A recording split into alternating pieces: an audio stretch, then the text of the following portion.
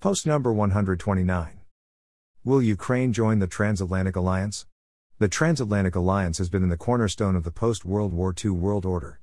It is a partnership between the United States and Europe. The neoconservatives in Washington are attempting to incorporate Ukraine into NATO.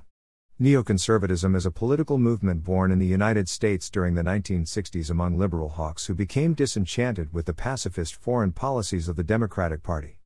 Neoconservatives view America as an empire and define it as indispensable and exceptional. The neocons practice hegemony by dominating the policies of Washington, D.C., and seek power and wealth by deception, unfair trade, gunboat diplomacy, and regime change wars. Neoconservatives are a part of the military-industrial complex where war is synonymous with profit. Combat is where the rich get richer and poor men die. The North Atlantic Treaty Organization is an intergovernmental military alliance among 27 European countries and 2 North American countries. NATO is committed to the principle of solidarity.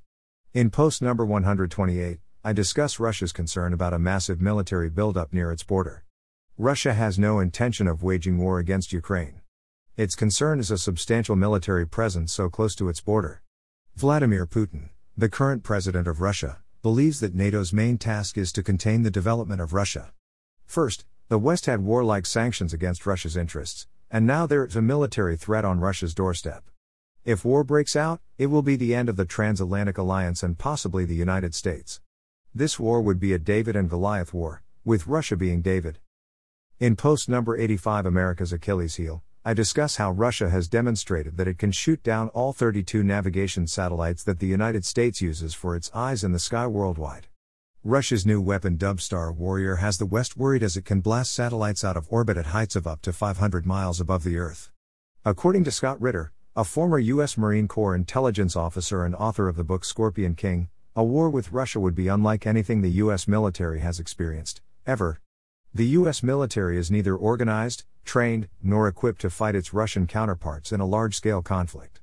If the U.S. were to fight a conventional ground war with Russia, it would face defeat on a scale unprecedented in American military history. According to Lieutenant General H.R. McMaster, should U.S. forces find themselves in a land war with Russia, they would be in for a rude, cold awakening. The U.S. is dependent on satellite communications and GPS navigation systems, which would be useless against Star Warrior. https://kennethlongauthor.com/archive. Comments below appreciated.